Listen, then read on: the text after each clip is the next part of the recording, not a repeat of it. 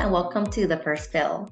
I'm Q-Win, Director of Content Development at APHA and your host for this segment. Before we get into tenapanor, let's jump into a quick review of hyperphosphatemia in chronic kidney disease, or CKD.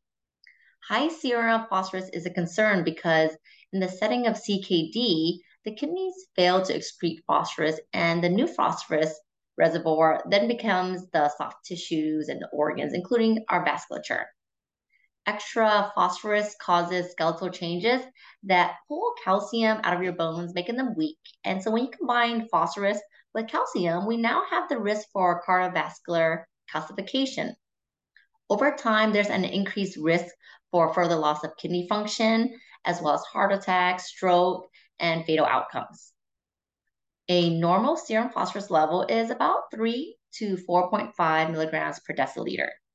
For patients with CKD with or without hemodialysis, they may be asked to maintain dietary phosphorus restrictions or start therapy with phosphate binders, such as calcium carbonate or calcium acetate, sevelamer, or lanthanum carbonate.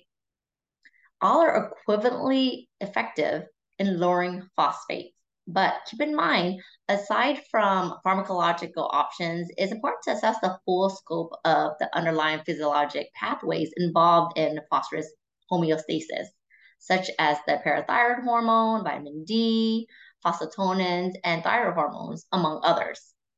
So we reviewed that increased serum phosphate is associated with increased mortality among patients with dialysis. And so for these patients, for these individuals, the target serum phosphate concentration is generally 3.5 to 5.5 milligrams per deciliter. Now, the majority of patients receiving maintenance dialysis who may or may not be on phosphate binders actually have trouble consistently achieving their target serum phosphate concentrations. And again, this is regardless of the interventions that have been made. And so this is really where tenapanor comes into play. Though originally developed to treat irritable bowel syndrome with constipation, it is now FDA approved as a first-in-class phosphate absorption inhibitor, indicated for the reduction of serum phosphorus in adults with CKD who are on dialysis as add-on therapy to patients who either did not respond to phosphate binders or who are intolerant of any dose of phosphate binders. It works by blocking the absorption of phosphate in the gut by hindering the sodium hydrogen exchanger 3, or NHE3, thereby reducing phosphorus or phosphate absorption throughout the paracellular pathway, which is its primary mechanism, our primary mechanism for phosphate absorption. Again, it is not a phosphate binder. Now, the FDA approval came from 3 phase 3 clinical trials evaluating the efficacy and safety of tenapanor as both monotherapy as well as combination treatment with phosphate binder therapy. Now, across the 3 studies, tenapanor was found to lower serum phosphorus levels by approximately 0.7 milligrams per deciliter compared to comparator groups.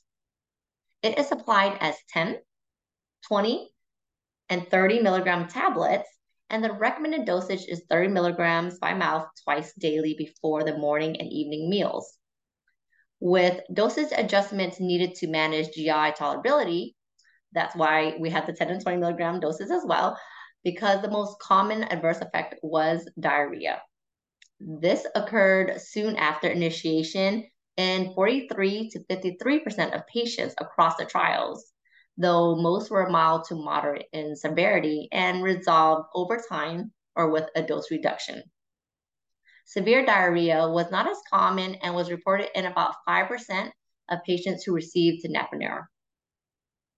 Now, it's contraindicated in pediatric patients under 6 years of age because of the risk of serious diarrhea and dehydration, and should not be used in patients with mechanical GI obstruction.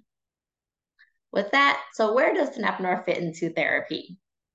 It represents, obviously, a significant advancement in the care of patients with hyperphosphatemia, offering a new treatment option with complementary mechanisms of action for our CKD patients who are on dialysis, who continue to experience elevated phosphorus levels despite other interventions.